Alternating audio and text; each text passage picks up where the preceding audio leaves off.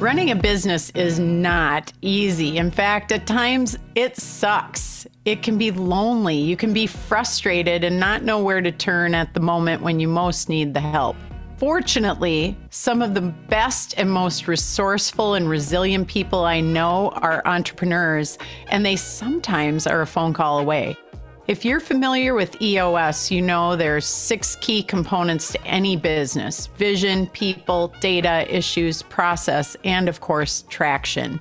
And you probably also know businesses are rarely at 100% all of the time. So what do you do when you get stuck? How do you identify what to do next? You phone a friend, you reach out, you gotta talk to someone who's been there, done that. Hey, Jenna, how are ya? Hey, Brad, it's Sue. How are you? Casey, how are ya? I'm Sue Hawks, expert EOS implementer and business coach. Welcome to the Strong in 6 podcast. I've been working with entrepreneurial business owners for over 30 years, and I want to invite you into the conversations that go on behind the scenes. Common visionary thing is the message is the objective, right?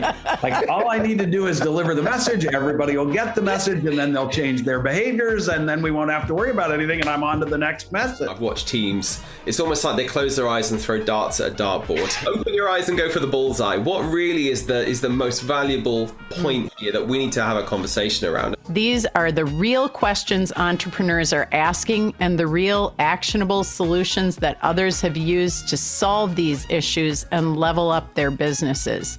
So often I talk to visionaries who didn't really consider those things and they got to where they thought they wanted to go with their vision and they get there and then they're like, oh yeah, no, this doesn't feel like what I thought I wanted it to be like. This was not it. I would say whether you're in person or whether you're virtual, just so important to care first and foremost about the communications piece. And why does that matter? Because it's all about directing human energy in one singular direction and keeping everybody on the same page.